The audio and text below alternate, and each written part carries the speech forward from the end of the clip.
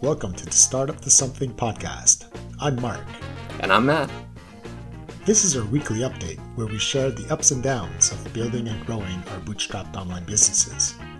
And sometimes we ramble on about tech. So, what's up, Matt? Yeah, not too much, man. Not too much. It's been an interesting week, you could say. Go on. Yeah, so really wanted to get some marketing done this week. That was my big goal. And I just got totally swept up with the consulting work that I'm doing. Going through the end of year with these clients, and I really feel this sense of urgency with all of my clients to have them meet their end of year, to get them in a position where they can file their paperwork and everything. And I keep backseating the marketing that I want to do for FBars. And in the moment, I'm making a choice to work on the consulting work. I feel like I owe my clients something. You know, they're waiting on me to do this thing, and I feel that very emotionally. Actually, I really feel bad putting their work aside so I can do even a few hours of marketing. So I'm looking at it and thinking, I'm very close to getting one of my clients out the door, and I have one other client that I've started, but I really need to get going with. So my goal for this week is to get the one client that I'm with further, get their paperwork done and in, and then that way I can say, great, there's only one other thing for me to focus on. It's just this one other client, and then I feel like I'll have a little bit more space to be able to feel better about the marketing I'm doing. Now, granted, not doing the marketing is, marketing is scary, and I'm realizing that maybe this is me running away from the scary thing, but I think ultimately the emotional state I was in to be able to say, working on for my clients right now is the important thing is valid. So I think once I get one of them out, I'll feel a lot better about just having two competing interests, not just three. So that was really the sum of my last week, wishing I did more marketing and not getting to it. And then I ended up taking off Friday since I'm in Halifax now, and I lived like a human all weekend. So I shirked a lot of duties. But I went out and was a person on the street and ate at a restaurant. It was totally crazy. That's crazy. Yeah, it sounds like fiction. Man, it's weird. It's weird. But yeah, so kind of coming up for this week, really want to get that one client out the door, and then I'll feel a little freer to be able to start marketing and really just get the ball rolling with my marketing. Yeah, that's really it for me. What about you? What have you been up to? Yeah, this is the theme today. It's marketing. Yeah, that was my plan for this week. I decided to try this experiment of doing 1 week of marketing, 1 week of dev, and all. Right. So last week was marketing, and my goal was to produce 2 videos. So I produced one. Okay. So I did publish one, mm-hmm. And then I went and posted it on Slack and Twitter and wherever I thought it'd be useful, and I even built up the courage to post it on Reddit. Yeah, it was scary. Oh man! But good for you, you did it. Yeah. So in the end, I only got upvotes. So I didn't get any downvotes. No, I didn't get any comments at all, which is I guess is better than negative comments. Yeah. But it just didn't. I don't remember how many upvotes it got. But in that subreddit, it's enough to be in the 3rd position on the page. Amazing. That's great. Yeah. But did it drive any traffic to the site? I don't know, because I posted the link to the YouTube channel, to the YouTube video. Sure. So I saw that definitely I was getting views from external sources. Okay. But I still haven't figured out or did I? No, I think I did see that the views were coming from Reddit. But anyways, it was so few views that. And then, I have a link in my video's description. Mm-hmm. So that I didn't see. I didn't see any stats coming from YouTube telling me that people clicked that link. Right. But I posted it Friday, so I think I only looked at it Saturday, and there was nothing. Okay. So did it drive traffic? No. Mm-hmm. But did it serve its purpose for putting it out there that the product exists like that? It's hard to measure, but it probably did. Plus, you got over the hard thing of posting to a subreddit and putting yourself out there, which is not a small feat. Yeah. So, I think from now on, I will post the video because no one took it negatively. So why not? Yeah. And, and of course my goal is with these videos is to help people. Like I'm trying to help people who want to build something, but feel overwhelmed with trying to create all these integrations with Zapier or Integromat. And it's like providing them something that's pre-made. It already works. It's already been tested. There's absolutely no code involved. You just have to map your fields and click sync. So how did it go with creating the video? How long did it take? Are you happy with how the process went? What worked, what didn't? I am not happy at all with any of it. Shit. Yeah. Oh, yeah. No, seriously. It was so hard to do. Okay. Like it took me forever to start. And then when I started, I think I did like 3 or 5 takes. Okay. And in the end, I just had to click publish, whatever. It's good enough, but I really don't like the video. Like I actually think it's a lot worse than my very first video. Oh. Yeah, it's like I don't know what happened. I even asked help on Twitter, like what's your secret? How do you do this? I feel like an idiot. And everyone's advice was you just have to do quantity over quality, basically. And even a lot of these what I consider big YouTubers, but they're big YouTubers in a very small niche. They shared their first videos. Like say, go check out my first video. Right. And sure enough, you go, okay, yeah, my video's not that bad. But it feels bad. Like I don't know. Sure. When you're a perfectionist, you're used to seeing all these really nicely polished videos.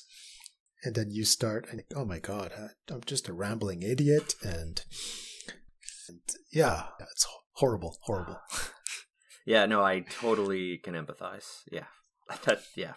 There's nothing worse than putting something out there and comparing it with the stuff that's already out there and thinking, horrible. I hate everything. I hate this. I'm shit. This is shit.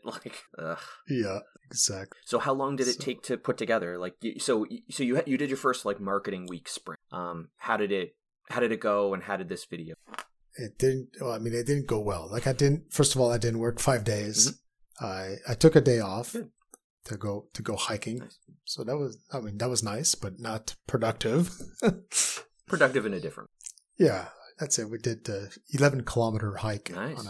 on a local mountain. Okay. Yeah, we did two peaks in one day. It was good. But and the day before that, it was my birthday. Oh, happy birthday! It was yeah, thanks. But it was my first COVID birthday. Oh yeah. So it was pretty depressing.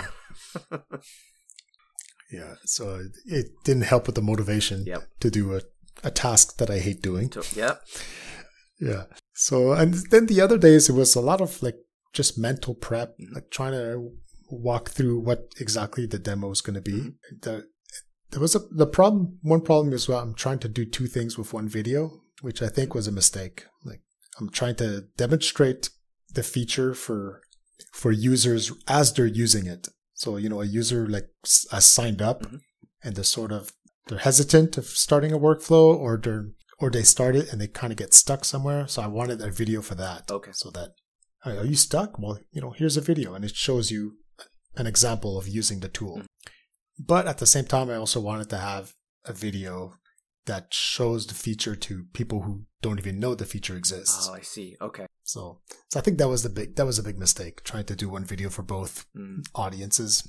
It was wrong. So, I put it out there anyways, but I think what I'm going to end up doing during my next marketing week will be to make individual videos for those 2 different purposes. Right. Yeah, that makes sense. But otherwise, besides making the video, I posted the video at a few places. I did start a Slack conversation. I only got engagement from one person, but hopefully there were lurkers watching. Yeah, totally. But I'm starting to question my marketing channels. Right now, I'm having success with Twitter, the forums, and SEO. Okay. But I feel like I'm at a point now where no matter how much effort I put into those channels, I'm not going to get more traffic out of it. Especially the forums. Every day I go to answer questions, but if there are no new questions, there's nothing I can post. And a lot of the traffic that's coming in, unfortunately, the forums don't tell me exactly which question the people are coming from. Okay. And I haven't been using any like referral IDs or anything to try to track that myself. Sure. So I don't know where they're coming from. They could be coming from links that I put there like 6 months ago. Right.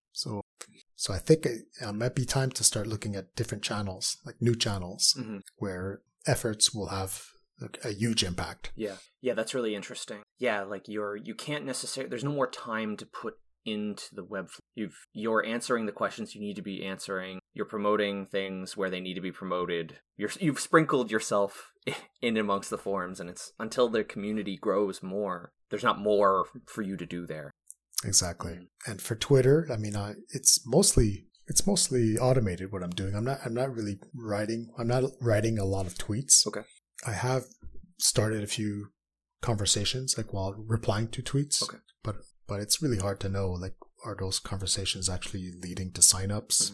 Again, like, I'm not putting referral links or referral IDs in my URLs, so I don't really know where they're coming from, which tweet they're coming from. Are they coming from the links in my bio? Yeah, that's interesting. So, yeah, when I think about analytics, like Google Analytics, for example, I see like top referrers, but it's just Twitter. It's not your bio. It's not necessarily your bio or a specific tweet. So, I mean, I know I can put IDs in the URLs, and then when Twitter shortens the link, it's going to give a different shortened link for every single one of them. And then I could actually track all that.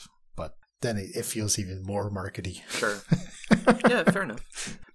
It feels less natural, like to just drop a link. I heard Adam Wathan say once, I don't want to focus on making my marketing more efficient. I just want to work on building something that people really, really like, and then doing the necessary marketing and not worrying about what tweet are they coming from, and is this converting, and is this working. I just want to put myself out there and keep doing the marketing that I've been doing. What do other people, like, is it common to put an ID in a URL? I don't know. I don't really follow the marketing circles on Twitter. Okay. I'm more following other indie hackers and no-code hackers. But I agree with that statement that you said. Like, I don't want to put more effort into it. Yeah. Like trying to track everything and be able to predict my performance. And I think I have a gut feeling that tells me what I'm doing is working. Maybe I need to start exploring other channels now. Yeah. Because that is pretty much automated. I mean, it's not automated in the sense that it's a script doing it, but my daily 30 minutes or 1 hour of activity is pretty routine, and it's easy. I can maintain it. So I'm gonna not try to do more, like, because that's a lot what I've been struggling with is, I should tweet more, what should I tweet about? Asking all yourself about these personal brand questions. Like, what do I stand for? And you read all the advice, the advice tells you all your tweets should be, very focused on certain subjects. And the goal is to produce content that's going to educate people or entertain people. And to me, it's not really what interests me. I much rather build a tool that helps people. Yeah, absolutely. Than produce content that helps people. Yeah, no, exactly. But yeah, I think I'm going to continue this experiment of marketing every second week. Yeah. Concentrating on dev weeks. So were you exhausted at the end of the week? Thank God this week is over. Yes. Okay. Oh yeah, no, I didn't. There's nothing about it that I enjoyed. Okay. But I think that's a good thing. I think that's a good thing that it forces me to actually spend that time doing more. Yeah. I mean, this idea of thinking about other channels, was because I was forced to do marketing. Otherwise, I would have just opened up my code editor and I would have started fixing bugs and adding new features. Great point. And you have something to show for it as well. You got a video out. Whether you're happy with it or not, you produced a video last week. Yeah, exactly. And not only that, I've improved my process for making videos. Like now I found a script that will easily, they call it cut editing, where it detects all the silences and shortens them. Okay. So then the video becomes very much more fast paced. Right. So I think I found a way to now that my process will feel easier, will feel less stressful. I will just take my time to record it and only speak once I know what I want to say. Right. And then the script will allow me to edit it more quickly. Okay. Because I was listening to the early episodes of Art of Product, and Ben was talking about putting together his refactoring Ruby course, and I don't remember what the name of the software was, but it was like a screen recorder that you could, rather than do multiple takes, it would be something like, oh, I made a mistake right inside of my editor. I just want to back up to this point and overwrite it. So at least the way he was selling it, it made it sound like it was really easy. Do multiple takes or decide that you didn't like something of a certain part and be able to kind of like edit in frame, I think it's called, or edit in reel. I don't know what the term is. There's a filmmaker term for it. Edit in camera. To like edit in camera for like what you're doing and how that works. So I'm just thinking, how do you record? Do you record the whole thing all at once and then go back and try to look at it? Yes, that's what I was doing. Okay. Yeah, I could see how that would be useful. Like a way that while I'm recording it, to be able to like bookmark this was a mistake. So then I could easily jump back to that moment during the editing. Right. Yeah, because I guess it depends if editing is the hard part. Like, to me, it sounds really difficult to set everything up all at once and then click through it, having to record the whole thing in one take. That sounds like a nightmare. Yeah.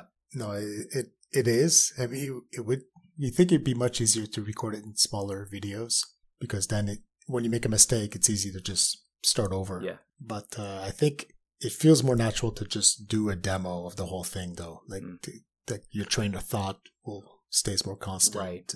But if I rehearsed more or actually had a script written down, then maybe multiple shots would be better. And you're always dealing with an application that has state. So yeah. You do something and you like that take or you don't like that take, and then values are different or IDs are different or whatever, and then all of a sudden, like, between takes, things on the screen are subtle things on the screen are changing. Or exactly.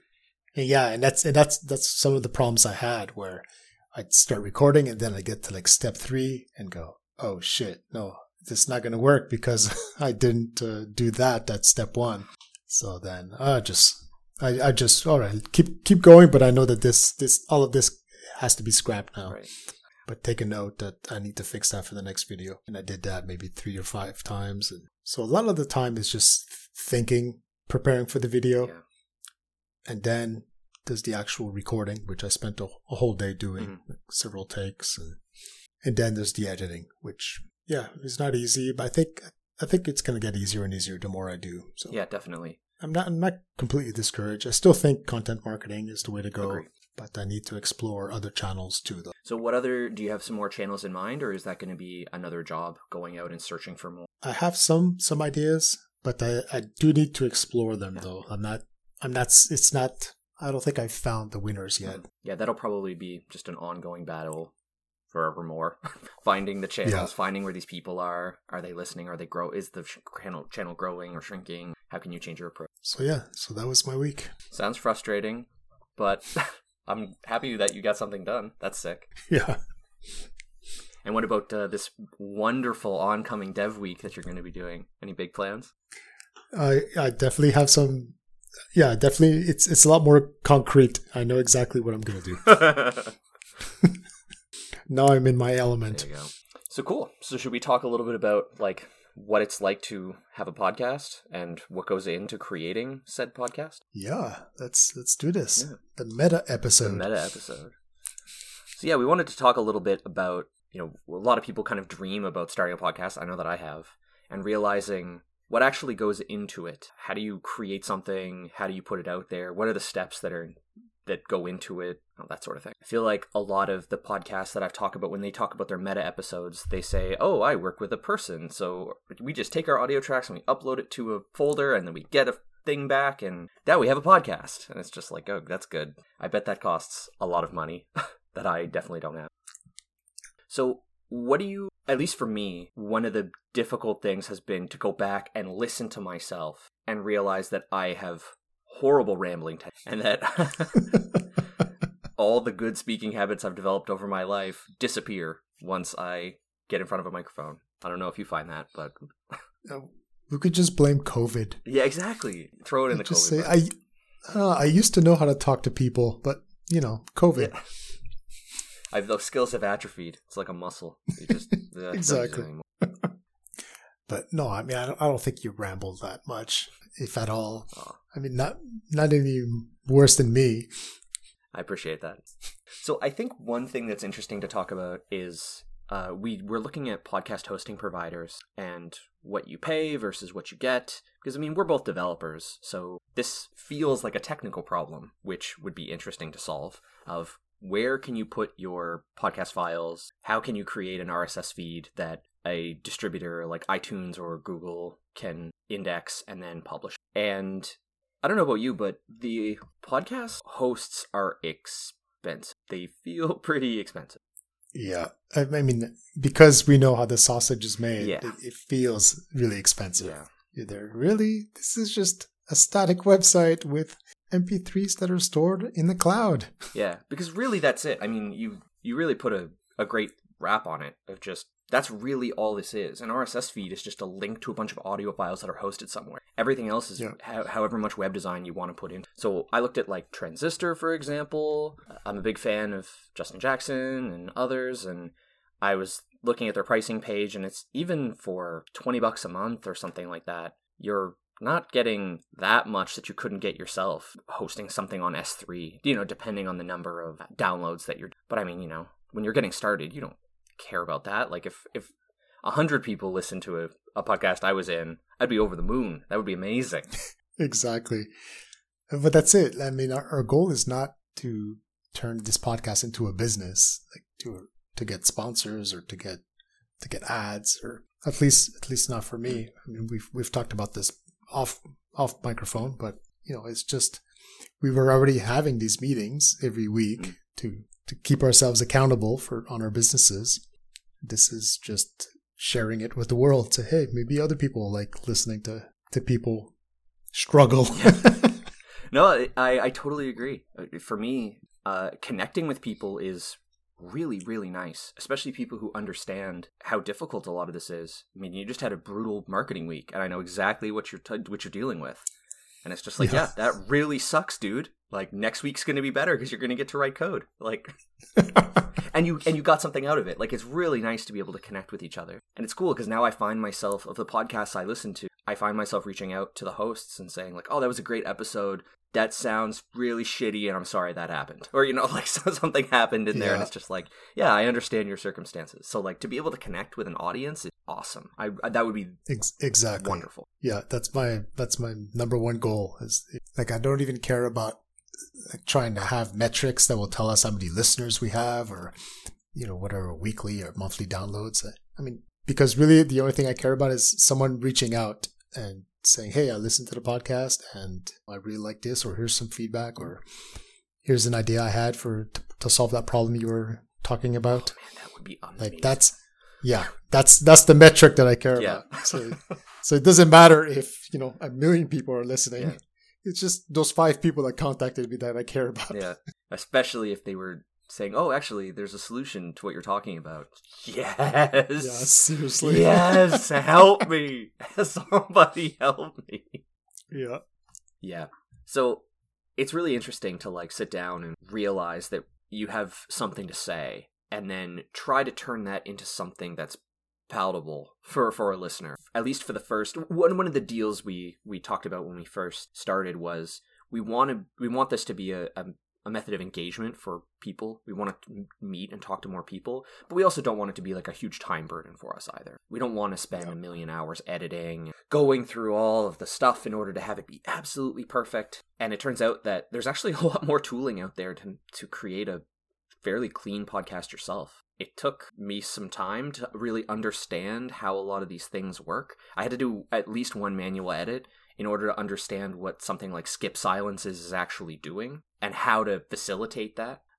But it's amazing, man. Like we're using Audacity currently, and it's great. I'm very pleased at the level of quality for free. Yeah, exact open source. Yeah. I mean, I think there's a whole spectrum. There's the do it yourself, which is what, and then you have in between where you pay someone to host it, but you still have to do some things yourself, like the editing and all that. Mm-hmm. And then you have the full service where you just record yourself and then you ship it to someone and say, do your magic. And it comes back all polished and edited. So because this is not our business, like we're definitely not the third category. Yeah. And in the middle category, we're there. Well, we still have to do all the work anyways. How much more work would it be to just use a static site generator and host our MP3s in an S3 bucket? Exactly. Yeah. Like you're already doing 40 minutes of work for an edit. It's like, all right, well, I spend a few hours and I build a site once, and then I have a little script, insert a new page with a link that I'm going to have to... Exactly. It's really not. Because I'm sure Transistor is a great product, and the analytics we definitely won't have, knowing how many listeners you have or how many downloads you're getting. We're not going to really have any of that. Yeah. Well, I mean, outside of most of the players now will tell you. So the Google podcast dashboard or whatever it is, give you metrics. I don't know if you have to pay them to unlock them or anything like that, but all of the platforms, some number of... Yeah, okay. I didn't even know that. Yeah. And then if you really feel like counting it yourself, then I guess you could always just create like a proxy that sits in front of the RSS XML that the podcatchers, that the distribution platforms pull, and just like pull metrics from that or something. I don't know. Yeah, exactly. Works, yeah, you basically just do a redirect to your S3 bucket for each episode. Yeah. But at least you logged that you did the redirect. Yeah. But I guess then the power of... I mean, we're getting to something I don't care about. Like, I don't care if people who listen to us are between the ages of 25 and 34 or whatever. Like, I super just don't care. So whatever Spotify has to tell me about my audience is totally irrelevant. Exactly. I don't care if they're in the market of buying a mattress online. Exactly, right? Yeah, they are car owners. Like, just couldn't care less. So yeah, if you're listening and you think, wow, I hate Matt and Mark is awesome or whatever, like, I would love to hear from you. It's super nice to know that there's other people out there who find what we're talking about interesting or want to connect with us in some way, to want to commiserate. Absolutely, yes. You know what? This just felt really weird. It's like you just broke the fourth wall right now. Yeah. Ooh. Because in all these other conversations we had, we never spoke of an audience, right? We never spoke. And that's actually something I don't know if there's a right balance, or because most of the podcasts I listen to where it's just two founders talking, I'm not even sure how often they acknowledge that there's an audience listening. I think for me, something that I find interesting about all of this is I love connecting with people emotionally, like through for me, I really enjoy being vulnerable and talking about... I find this hard because, I don't know, like for some childhood issue or something, right? Like I just want to talk about the way I feel about things. And I can see that some people who are running businesses, they might not call out to an audience to say, I'm looking for help with this, or I'm because maybe the general audience won't understand their product or their customers the way that they do. So it's like, if I go to the general audience, go to the general public and say, I'm looking for help for FBars, I'm not expecting people to know more about FBars than me, or maybe I am, I don't know. But at the very least, it makes me feel validated when I say, wow, this was really hard and I struggled a lot with it and I'm not happy with how it went, but it's done. To have somebody come in and say, yep, me too. Just here's like a big stamp of validation that what you felt, and other people are struggling. Yeah, because it's true. Other podcasts just don't. A lot of the ones I listen to, sometimes they'll be like guests will have an aside of like, oh, if you want to talk about X and Y, you shoot me a Twitter message at Matt or whatever. Right, exactly. Occasional. Or they'll even ask if you have, we'd love to hear what you think of this. Rate on iTunes. Yeah, well, yeah, that's for the outro. Yeah, no, but that part, yes, definitely doesn't feel natural right now. It feels kind of weird. Because my number one goal was just to keep having these conversations with you every week. Yeah. But I think we have to break the fourth wall once in a while, realize and like you said, our goal is to get engagement from people, to get feedback, to connect with other people, to make new connections. Totally. So yeah, I mean, it's pretty clear that our mission is to keep each other accountable and talk through some of this stuff. But yeah, if you're out there and you like what we're talking about, reach out. Be cool to hear. So I guess we have a lot of stuff to do for the podcast, eh? Oh God. Yeah, we just have to get through over those humps, and then it's back to just record, edit, and submit. I can almost hear myself saying, "Why are you guys wasting your time doing this? Just pay someone to do it." We just have to do it once. Yeah. No, it's true. It's true. And I guess one thing I haven't done enough research into that might be worth doing is how much these podcast producers actually, because if it was, I mean, I don't think it's $20 an episode. That would be cool. But if it were $20 an episode, then maybe I would start to think, maybe if it's going to cost me $40 a month and it's all done completely whatever, then maybe. But it can't, there's no way it's that cheap. It's just not possible. No, exactly. I agree. If it was just $20 an episode, I'd be willing to pay someone. You know, that's coming from me, the cheapest person in the world. I'm so cheap. Well, that's it. Because, like, you know, I'm so cheap that thinking of spending $20 for Transistor is going to put this pressure on me to, like, oh no, this is serious. I have to perform now, you know, like I got to make use of this. Like, exactly. Yeah. Like, you know, we got to polish the podcast a lot more, like, and then we're going to end up spending hundreds on editing and sound equipment. But if we do it ourselves and it's just in an S3 bucket and a static website and we don't even care about the analytics, then I feel like, okay, now it's just Matt and I chatting exactly once a week. That's it.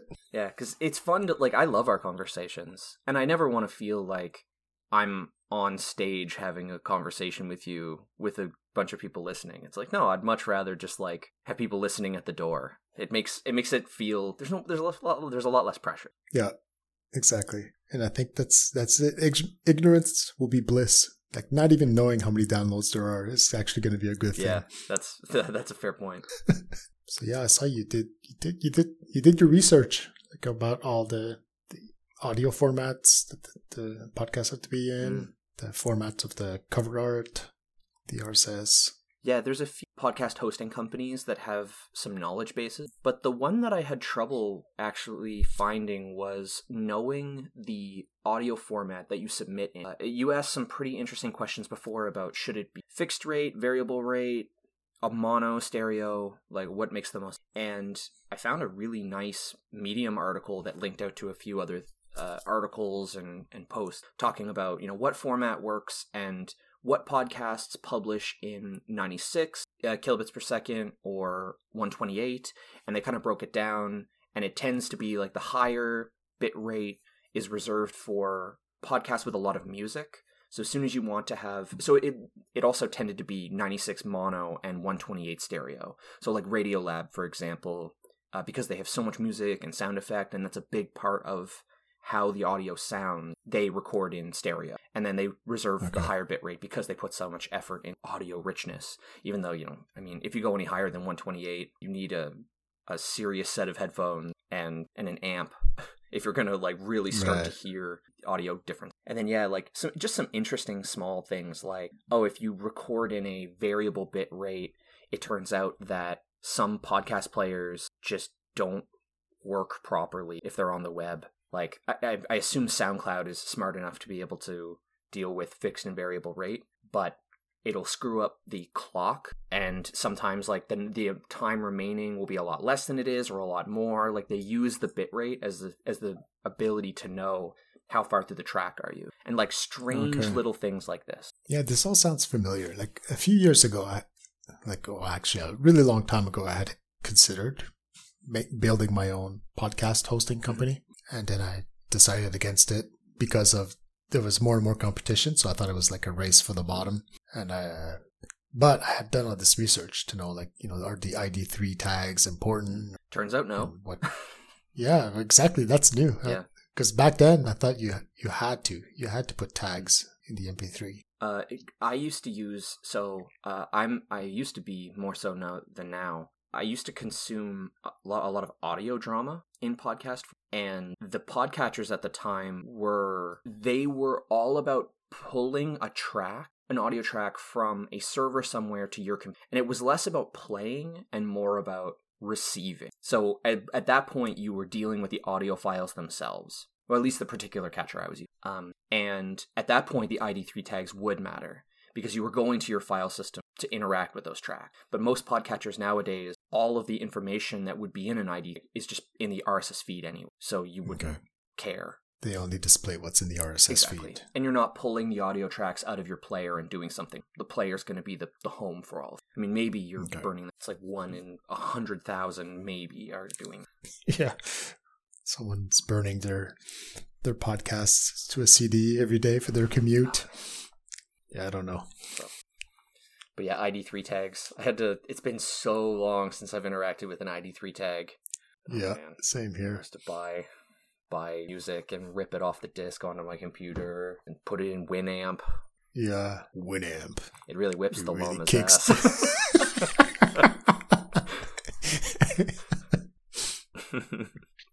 Those were the days. Simpler days. So yeah, I guess the really nice thing about this, from everything that I've seen, is as soon as you establish your RSS feed, then it's done. You just have to have a first episode in order for the RSS. I don't know about it being invalid, but none of the distributors will work with your RSS feed unless you have at least a single ep. So as soon as you get your RSS feed up and running with a single episode, then it's really just push, no more setup required. Did you see, I don't know if you follow Corey Haines, like he started this new podcast? I didn't see that. I do follow him, but I didn't see that. But like he was trying to produce 10 episodes before releasing the podcast. Oh, wow. So, I mean, of course, he's a marketing guy, so he knows better than us. Oh. But yeah, I didn't even know you can have podcasts in in a preview state. Maybe. I haven't dug into the actual syntax of the RSS spec. My guess is that maybe he wants to go live with 10 episodes. So when he first publishes his RSS, there's 10 episodes in there. Or maybe they're just pre-recorded and he releases them at some... Yeah, no, interval. I think it was... But I think, yeah, somehow his 10 episodes were going to be in the RSS feed, but like people couldn't download them yet. Something like that. I don't know. Maybe I misunderstood. But yeah, it's like it seemed like... Because he was trying to build up like a huge launch for it. Oh, yeah. So like people could even subscribe to it before it even goes live. I see. Oh, interesting. I'll have to check that out. Yeah, I don't know exactly what's to do with that. But anyways, I'm not saying we should do that. We'll let him do the marketing. Yeah. And watch from the shadows and steal all of his. What's his new podcast about? Marketing. Just in general. I think he's interviewing people in the marketing space. Okay, cool. I'll definitely check that out. Or at least people who know stuff about marketing. Okay. So I think each episode is on a different channel, probably. I'll check that out. I need all the helping. Yeah, seriously. Cool. So, I don't know, we're about 45 minutes. We should wrap up. Yeah. So are you doing marketing this week? This week, I am going to do marketing. I'm going to do marketing this week. Nice.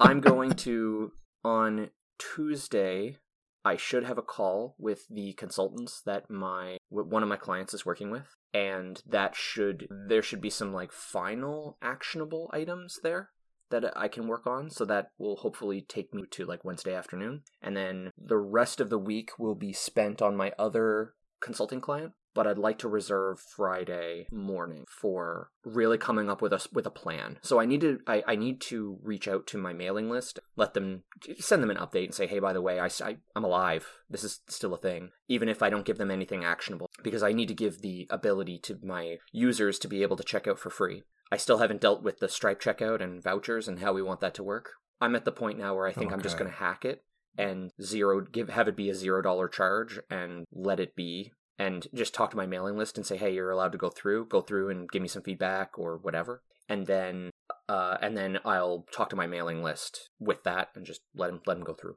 And then I'll update the code again and have it be the regular price. And then start messaging more Facebook groups and that sort of thing while I make a long-term decision on what I want to do with the checkout. Right now, So why not do that at the beginning of the week instead of the end of the week?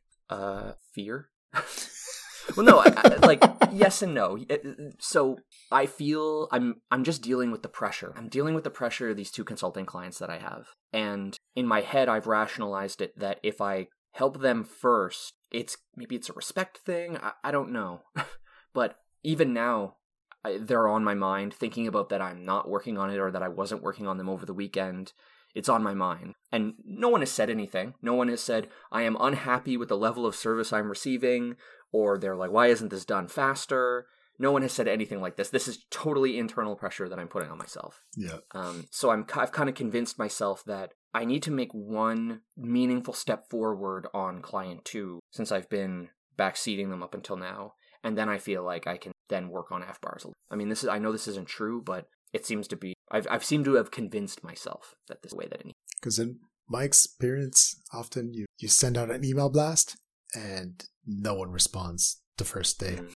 Like, people are busy. People don't check their promo tabs or their update tabs. And, so you could send it today and most likely you wouldn't hear a peep from people before like 2 days from now. That's a really good point. But I definitely share your feeling of like fear. Like, you're scared that, what if this blows up? Like I post it and it goes viral and then I can't do the consulting, I need to deliver for these guys. I'm scared. I'm scared that somebody's going to ask me for something and then I'm going to have to be committed to that. Yeah, exactly. Yeah. But I find that fear usually is unjustified. Yeah. I think my problem right now is I'm still getting used to being in the driver's seat. Through my whole career, I've kind of always been proactive, and it's like I get a nice pat on the head when I'm proactive, and this is me being proactive, looking for that pat on the head. Like, no, I'm making the decision.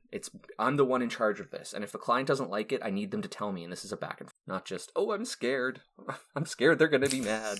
Just, no, make a decision and live with that decision and know that it's the right one. And if something happens and your clients are angry, figure out how to fix it and learn from it. Because right now I'm not learning anything except to feed the beast that is my fear. Because like you said, you don't charge enough. They're not expecting you to be working 40 hours a week for them. Yeah, that's a very good.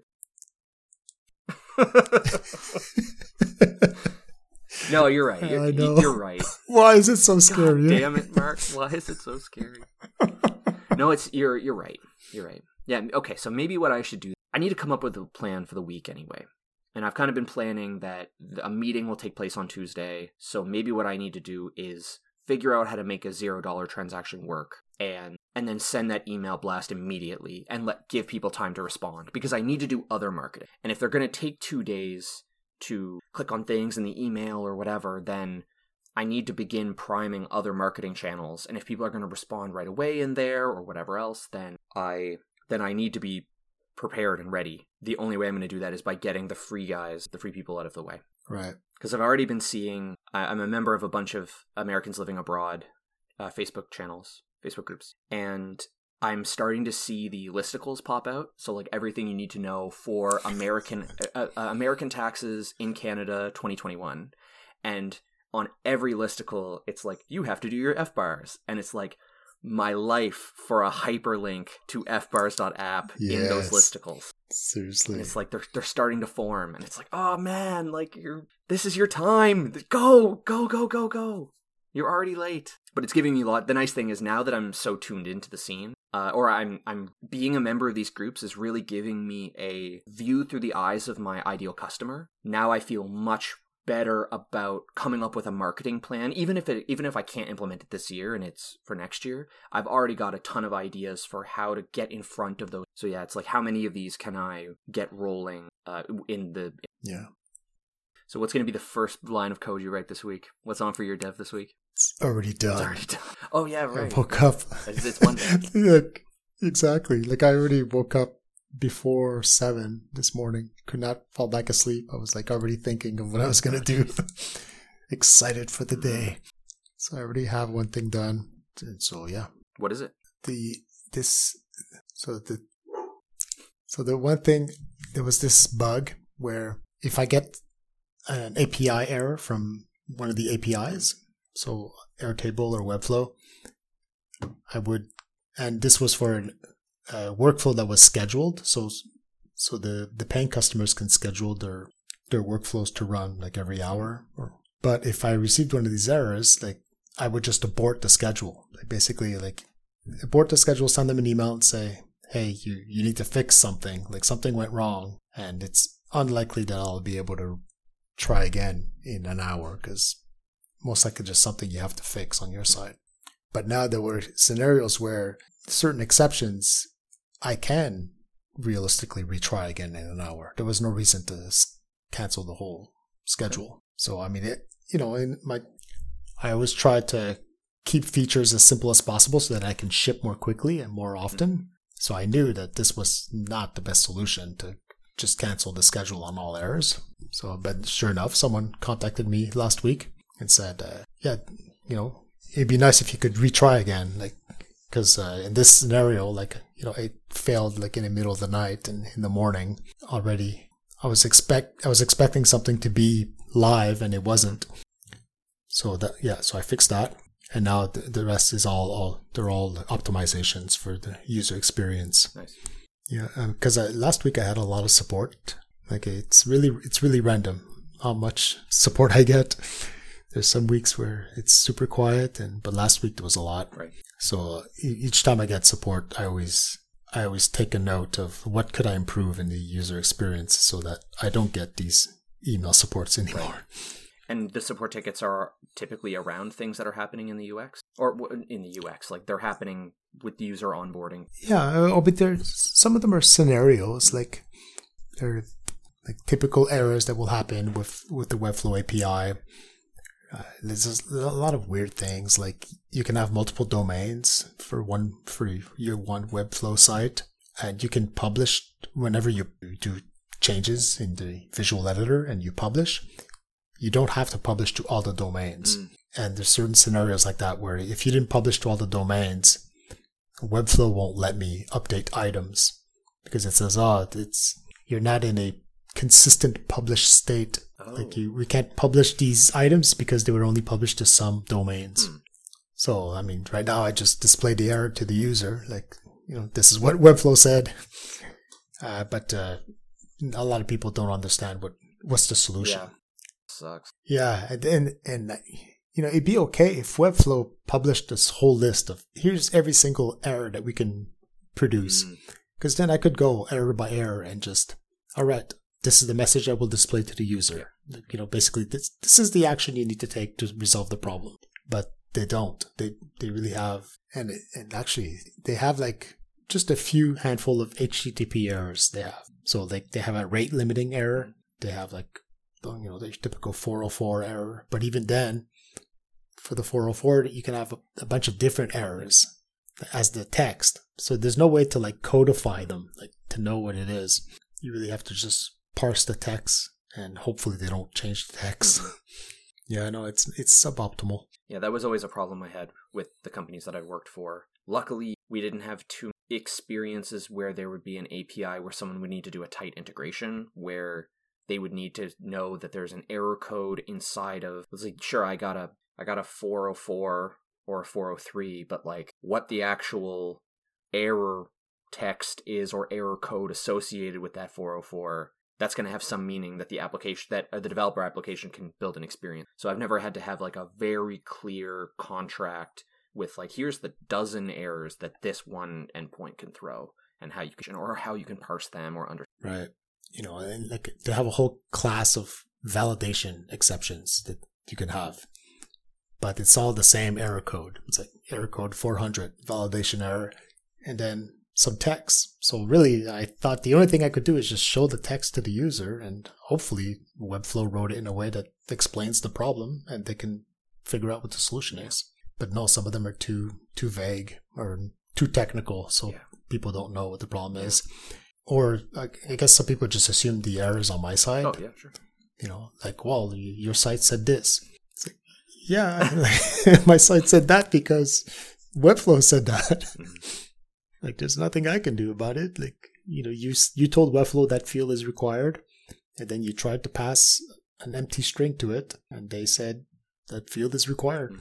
So now it's like I have to like write down like, make sure you have a value for this field in your error table. For a long time, I thought... So I've written multiple side projects where I've pulled data from Jira and other project managers. And you forget how big Jira is until you try to use their APIs. And it's insane. Like, they're so big.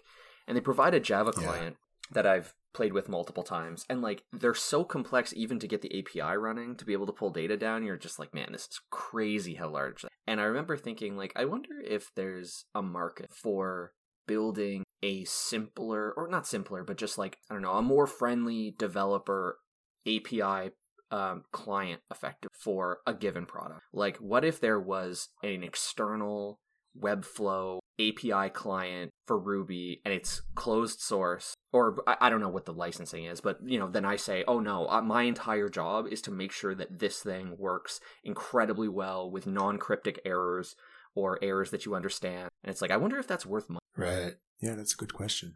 I mean, I've had the idea of creating a proxy for the API because right now both Airtable and Webflow provide this API, but you can't use it client side. So if you were like a front end developer, you want to use those APIs, you can't because you have to put the API key in the code. So if you do it, in the front end, that means anyone could look at the source and they know what your API key is, and then they could do whatever they want to your CMS or Airtable. Right. So if you create a proxy, then you could hide the API key on your server, and then they have just an authentication. As long as they're authenticated, they could use your API. That's really smart. That's really... I mean, especially for Airtable, I think there is a market for it. Yeah, I mean, it's the most developer-friendly or front-end developer-friendly thing you could do, because the whole idea is I'm running inside of Webflow. Like, I want to do my work inside of Webflow. I want to make the same calls. I want to work in a cohesive way. It turns out you can't. You have to build a back end that works this other way or whatever. And it's like, oh no, you can just build a proxy and funnel all your calls through it, and we can use that as a broker to whatever you like. Yeah, exactly. And then I'll take care of the rate limiting and all that stuff, and even caching. Like, I'll do it all. You just use my API so that you're like serverless. You don't need to have any back end. That's really... But that's for another day. Yeah. I was just trying to distract myself this week, and I spent 10 minutes on the Webflow forums looking for your post, trying to... Oh, really? So do I sound like a spammer? No, definitely not. Definitely not. You're very empathetic. You come across great. You read well. Great. Thanks. So, but it is interesting to see people there asking questions. Like, I haven't been a part of a community like that in a really long time. So it's really cool to see people be like, help, like, or to have somebody put urgent in a subject line, like, oh, I need help right now. Like, everybody should stop what they're doing. Like, I look at that and it's pretty cool to see that much. Well, I mean, it's not cool to see pain, but to see customers talking about like, no, I'm burning. Like, I'm on fire because I have this problem. That's really cool to see. Yeah. I mean, I've had people where they have a problem, and then I point them, I show them how you could use the API or you could use my service. And then like after that, they contact me directly and say, could I just hire you to do it? Wow. Yeah. Like there are some people that are just, hair on fire problem. Like, I just need someone to fix this. Like, I mean, it shows you that's a real statement. Like that definitely shows you the need, how much Webflow is being used, and in which ways. Like that's pretty powerful. Yeah, exactly. No, it's definitely a nice market. Yeah, for sure. I've always turned down all these people that wanted to hire me.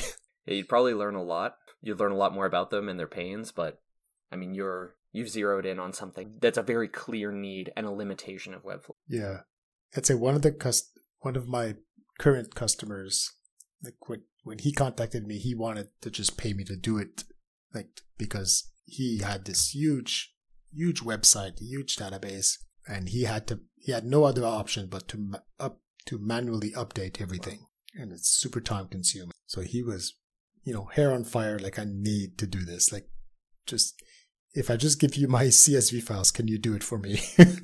Well, now you can. And yeah, well, yeah, exactly. Eventually, when I had it ready, emailed him. I think I had just finished clicking send, and I saw the Stripe payment come in. Oh, wow.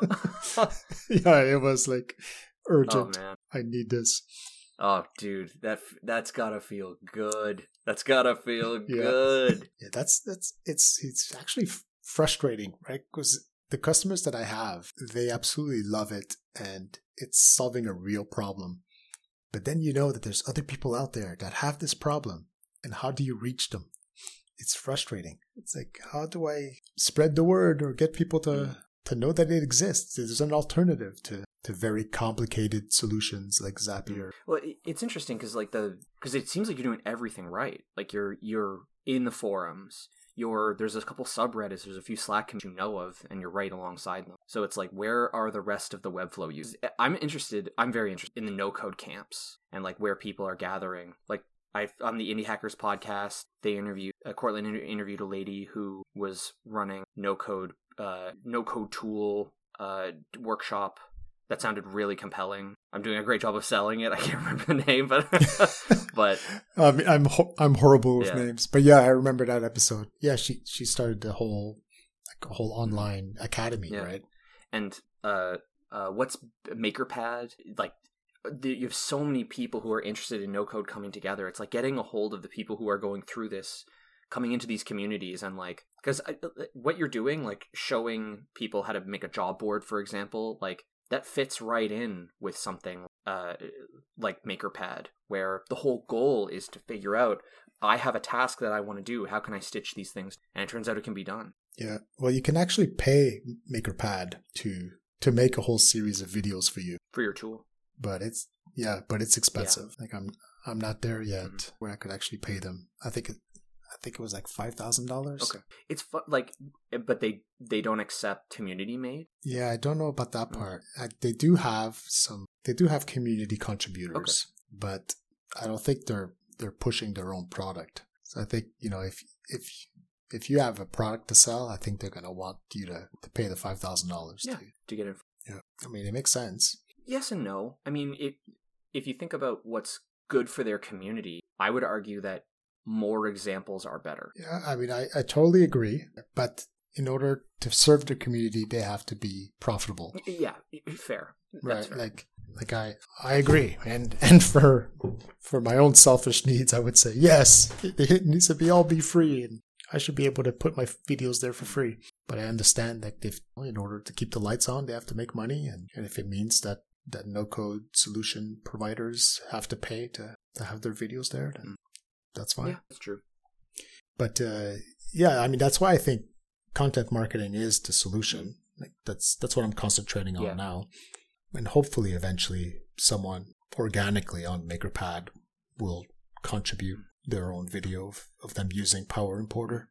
God. But those are the channels I have to explore. I've also reached out to a few YouTubers, but that wasn't fruitful. Okay. No answer or no interest? I mean, for one of them, it was in the early days, and they got stuck on a bug. But then I fixed the bug, and I reached out again, but there was no response. Okay. Yeah, and the other ones, they never committed to. They never said yes or no. They just oh cool, I'll check it out, but never signed up. Okay. And of course, I'm not a salesperson. Like I'm definitely not a high pressure salesman. Yeah.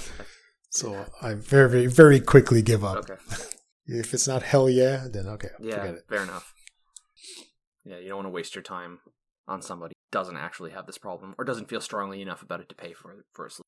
Yeah, I don't know if it's about wasting my time. I just don't like selling because I mean I thought it was a good deal. Like I thought it was a win-win because basically they're looking for content to publish, and here's a new tool. You could be the first person to to have that first video out there to show off the tool. I thought, so you're winning there, and I'm winning because I get to get more eyeballs on my product. Yeah, that is interesting, isn't it? Like, I wonder what goes in mindset of a person who is running a channel like this, and how do they make their decision? Like, I wonder what's guiding decision making when it comes to what their next video is going to be. Do they have a production schedule? How are they deciding what goes into that? Is being bleeding edge? I mean, yeah.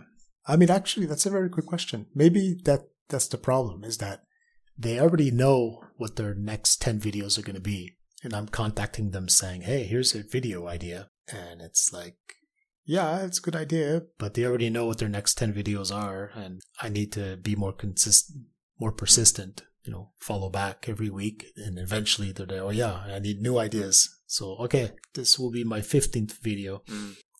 Catching them when they're in a space to say, oh, I need video ideas, or I'm in brainstorming mode. Exactly. Yeah. Or but maybe that's not the problem. Maybe the problem is like they see this as, no, this should be a sponsored video.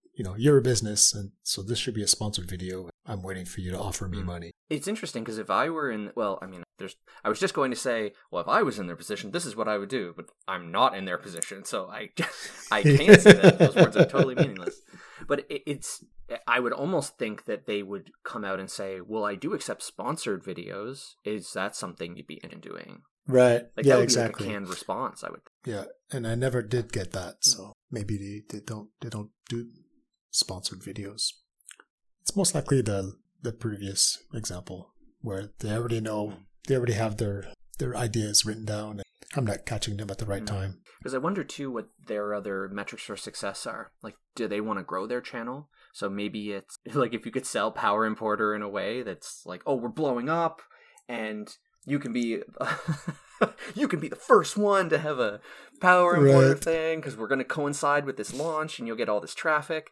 Like, I mean, it sounds cheesy, but if they want to grow their channel and there's this thing that's catapulting to the stars, they want to be a part of the wave. Yeah. I wonder if something like that is even valuable for them. Do they? I mean, I like win-win scenarios. Absolutely. So I thought that's what I had. Like, you're looking for ideas. Here's one. I have a new product. There's no other videos out there of people building with it. So maybe it's just I need to be more persistent. Could be. We'll see. Yeah, time will tell. But I'm ready to go code. Yeah, I'm ready to start editing last week's podcast. I gotta get that done, and then I can start editing this one. But yeah, no, it's becoming a lot of fun to like sit down and actually other than just code wise. So should we set like a deadline? Like when should we launch? That's a very good question. So I think this is episode 5, maybe 4 or 5. So I mean, we should go live with what we have. Yeah, no, I think there's no reason to wait. Yeah. It's just a question of generating the static website and the RSS feed and the cover art. Yeah, I started looking for cover art as well, trying to get an idea. I threw some themes in that shared document. There's that you interesting. I think I like a sprouting. Yes, yeah, no, I definitely like the sprout idea, and I added 2 images. Nice. Okay. Yeah, no, I definitely I like that idea. Cool. Oh, I like the one amongst the rocks. I think that's my favorite. Yeah, no, I thought those are nice. Yeah, so take that, throw some nice font on it, throw some words on there. Yeah, we should be ready to go there. And then everything else is just, static site, something to server. And then we just have to submit it and wait. Wait to become internet famous. Everything I've ever wanted. Yeah, I like to tease my kids because, my teenage son, he of course is on YouTube all the time, right? And he's watching these famous YouTubers, and of course part of him wants to aspire to become YouTube famous also one day. So I like to tease him that I'm like ahead of him. I already have a channel. I have subscribers. Get your shit together. Come on, man. You're never going to catch me at this rate. Now I'm starting a podcast. Tell him you're on TikTok. Oh, man. Power Importer on TikTok. I'm on all the platforms now, seriously. man. Come on. I even have my own dance. Yeah. Oh, yeah. That's it. That's what you need. You need a Power Importer dance. Exactly. That's definitely where your audience. That's where the Webflow users hang out on TikTok. You think? Absolutely. Yeah, maybe. Bucketed. Yeah, maybe you're right. Carve it in stone. I need to go check it out. Okay, cool. Let's get back to coding. Great, man. So talk to you Catch next you week. Later. Bye.